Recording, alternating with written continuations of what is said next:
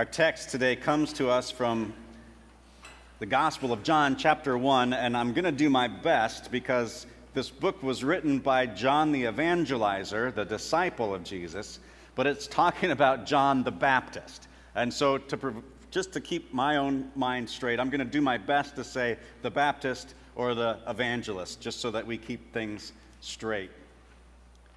1 John chapter 1, starting with verse 29. The next day, he, John the Baptist, saw Jesus coming toward him and said, "Behold the Lamb of God who takes away the sin of the world. This is he of whom I said, after me comes a man who ranks before me, because he was before me. I myself did not know him, but for this purpose I came baptizing with water, that he might be revealed to Israel." And John the Baptist bore witness. "I saw the Spirit descend from heaven like a dove, and it remained on him. I myself did not know him, but he who sent me to baptize with water said to me, 'He on whom you see the Spirit descend and remain, this is he who baptizes with the Holy Spirit. And I have seen and I have borne witness that this is the Son of God.'" The next day, again, John the Baptist was standing with two of his disciples, and he looked at Jesus as he walked by and said, "Behold, the Lamb of God." The two disciples heard him say this, and they followed Jesus. Jesus turned and saw them following and said to them, "What are you seeking?" And they said to him, "Rabbi," which means teacher, "where are you staying?" He said to them, "Come, and you will see." So they came and saw where he was staying, and they stayed with him that day, for it was about the 10th hour. One of the two who heard John the Baptist speak and followed Jesus was Andrew, Simon Peter's brother. He first found his own brother Simon and said to him, "We have found the Messiah," which means Christ. He brought him to Jesus. Jesus looked at him and said, "You are Simon, the son of John." Neither the Baptist nor the evangelist. "You shall be called Caiaphas." All right. Whew. Now, today I want to talk about the fact that we share the invitation to come and see in order that others might come and stay.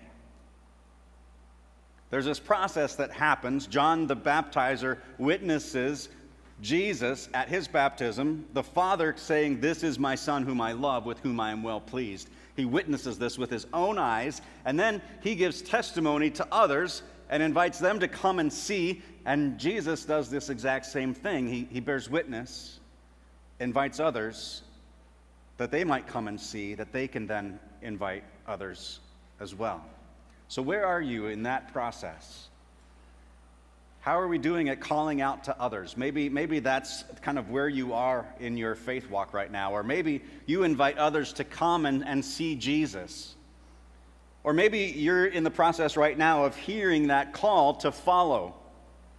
Or maybe you've been following long enough now that you can start to see the work that God is doing in your life. But first we witness. John says, "I myself," the Baptist, says, "I myself did not know him, but for this purpose I came baptizing with water, that he might be revealed to Israel." It's so interesting that John the Baptist says, "I didn't know him." And we're like, my goodness, dude, your family, right?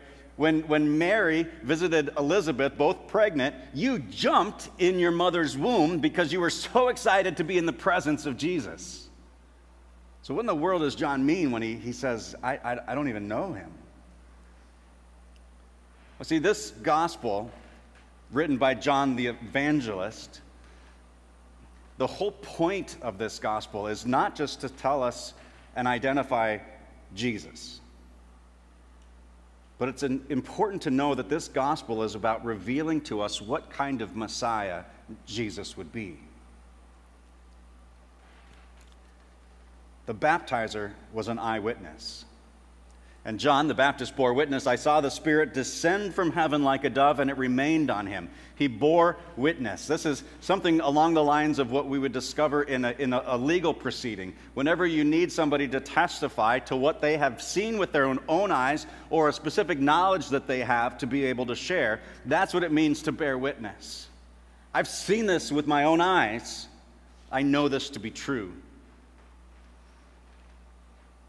This case, John is witnessing the sight of the Holy Spirit descending and remaining on Jesus. Then in verse 35, he says, the next day, John, the baptizer, was standing with two of his disciples, and he looked at Jesus as he walked by and said, behold, the Lamb of God. Remember that word, behold, is pay attention. Don't miss what I'm about to say. This is important. There is the Lamb of God. Now, this concept of Lamb of God, even though it may be really familiar to many of us, it really wasn't that much, it wasn't used that much in Scripture. In fact, the Lamb of God doesn't appear at all in the Old Testament. There's plenty of lambs that are sacrificed in the Old Testament, but that phrase, Lamb of God, doesn't occur until John writes about it in his Gospel. John the Evangelist writes about it in his Gospel 2 times in this text that we have for today, and then not at all the rest of his gospel. You maybe think that, boy, this Lamb of God, if it's a sacrificial Lamb of God, maybe they talk about that during the Passion Week of Jesus, where he suffers and dies and rises again. John doesn't use that. In fact, John is the only other writer in Scripture who uses that phrase, Lamb of God, and the only other time that it appears is in the book of Revelation, where the Holy Spirit captures John up and gives him this vision of what this new heaven and new earth will look like, how this kingdom of God will come to fruition. And it comes by this opening up of a scroll that sets in motion all of the rounds of sevens, the 7 plagues, the seven angels, the 7 churches. All of the 7 start to come out after this scroll is opened. The kingdom of God happens when this opens. In Revelation chapter 5, John the Evangelist writes this, then I saw in the right hand of him who was seated on the throne a scroll written within and on the back, sealed with 7 seals. And I saw a mighty angel proclaiming with a loud voice, who is worthy to open the scroll and break its seals? And no one in heaven or on earth or under the earth was able to open the scroll or look into it. And I began to weep loudly because no one was found worthy to open the scroll or look into it. And one of the elders said to me, weep no more. Behold, the Lion of the tribe of Judah, the Root of David, has conquered so that he can open the scroll and its 7 seals. And here's where John gets a vision of this Lion of Judah, Root of David. And between the throne and the 4 living creatures and among the elders, I saw a lamb standing as though it had been slain. The Lamb of God. You see, Jesus has the authority, only Jesus has the authority to set these events into motion. Jesus has the authority to forgive and raise the dead because he was the Lamb who was slain. That sacrifice for all of humanity, for all of time. That's what gives him his power and authority to do what only Jesus can do. It's that Lamb that sits and reigns on the throne and reigns eternally victorious. The Lamb of God. John also uses this term, Son of God, right? We know this from the baptism when John the baptizer heard with his own ears and saw the Spirit fall and descend and to rest on Jesus. He hears the Father's words, this is my Son, whom I love, with whom I am well pleased. The Son of God. As a Son of God in all of his 100% godness can do what no human being ever before could do. He could keep the law perfectly without ever sinning. He could work amazing signs and wonders. He could forgive sins. He could raise the dead. And most of all, he had the power and authority and ability, capacity to shoulder the weight of all the sins of all the world throughout all of history. As he went to the cross. I mean, just think about that. Just think about the sins that you have already committed and will continue to commit for the rest of your life. And multiply that by all the people in the world. Generation after generation after generation. Only Jesus could do that. And then Paul uses this word Messiah. Messiah is the Hebrew word for the Greek word Christ. It's not Jesus' last name. It's not Jesus Christ. It's Jesus of Nazareth. But his title is Christ, is Messiah, which means anointed one for a very important and special mission and purpose, that being to rescue creation from sin. Now, John the Baptist makes this announcement that this is the Messiah, but he's still not fully understanding what that means or what type of Messiah Jesus will be. The other three gospel writers tell us that John the Baptist was expecting more of a powerful Messiah who would come with judgment against Israel's enemies and would forgive the sins of all and bring them into his kingdom. He didn't understand that the Messiah meant to be a suffering servant, a lamb that was slain. How is God at work in your life? These are the things that John has witnessed by his own eyes and ears. But what about you? What have you seen God at work doing in your life? I wonder if there's people here today who know who Jesus is, like could identify the person of Jesus, but doesn't have the relationship with him to understand what kind of Savior Jesus is for us. That means that to think about who he is actively engaged in your life. What incredible things has he spared you from? Terrible things that could have almost happened that he spared you from. What are amazing blessings that he has poured out into your life? What are ways that he has transformed you, either through a single event that radically changed who you were, or slowly and steadily and faithfully throughout your life, feeding you, growing you, nurturing you, and developing you? What's God's story with you? We'll come back to that a little bit later. Now, John then shares this invitation. And the disciples that follow, Andrew shares this invitation to come and see. What an incredible opportunity, right? It's not just to take my word for it. It's come and see for yourself. See it with your own eyes. See, there's a level of transparency here. Don't just take my word for it as your pastor. Spend time digging into Scripture. Come and see who he is and what he does in your life. Come and see.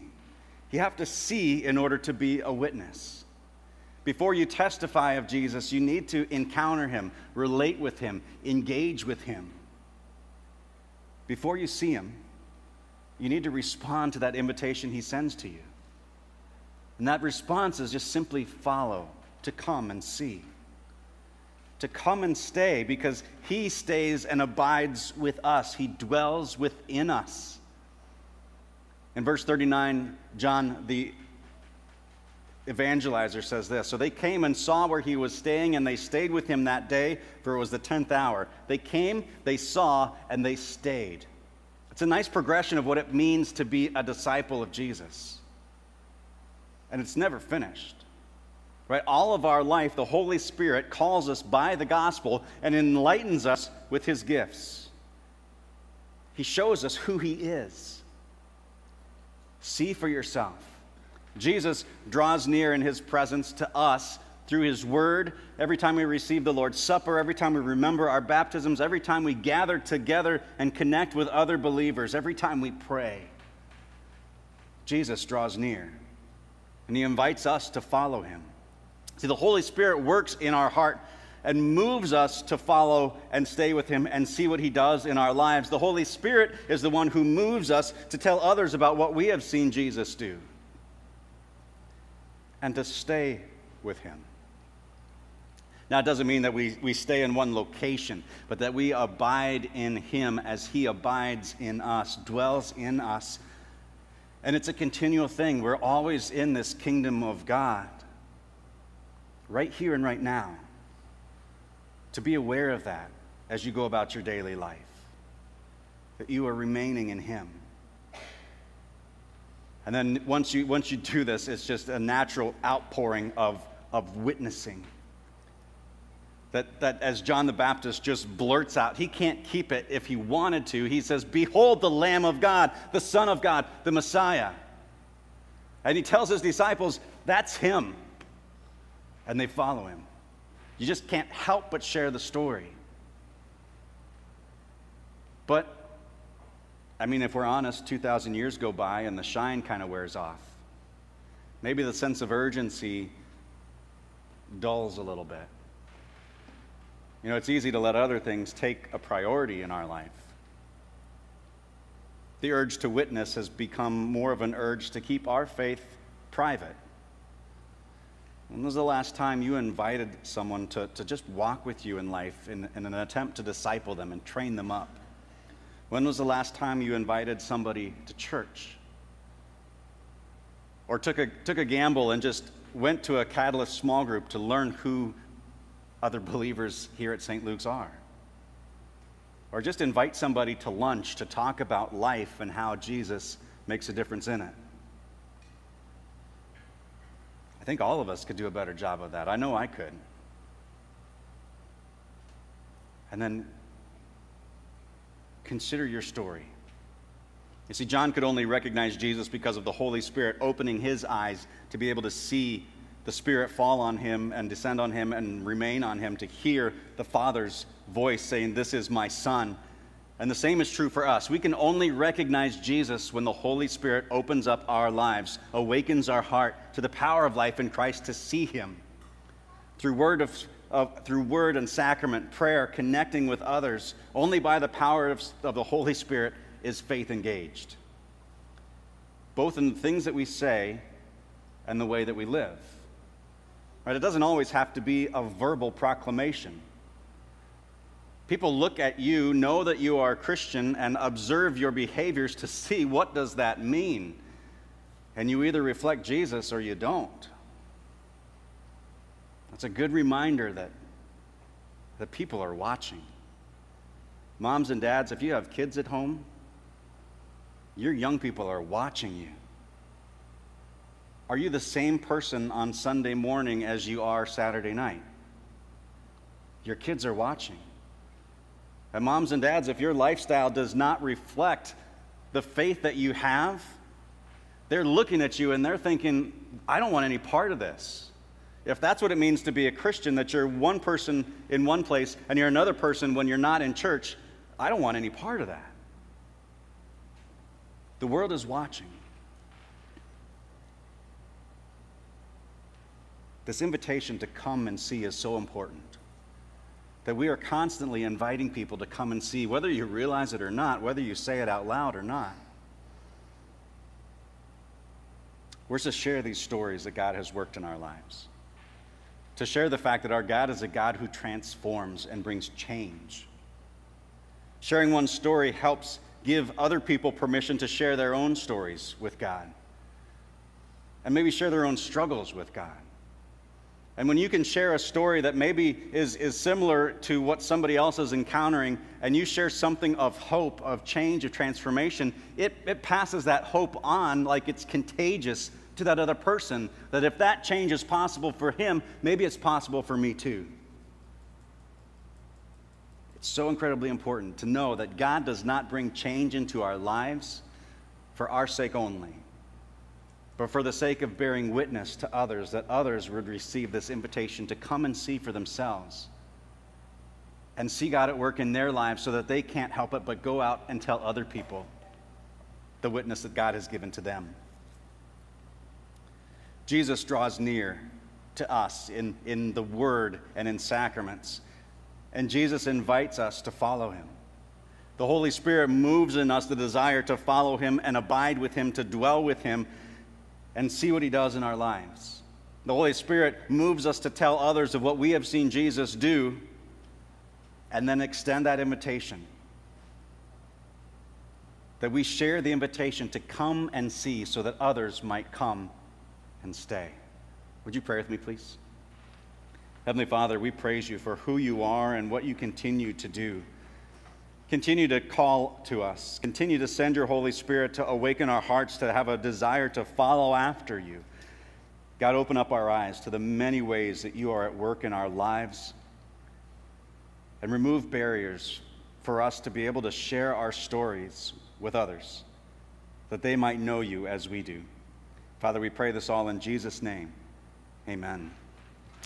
As we take some time to pause and reflect on God's word shared today, we also take time to consider our gratitude to God for all that he's poured out into our lives. Just as a thank you to all of you who just generously and faithfully support the ministry here at St. Luke's. It is the kickoff of of National Lutheran Schools Week, and it's a lot of fun here. It's a lot of energy, and this school only exists because of you.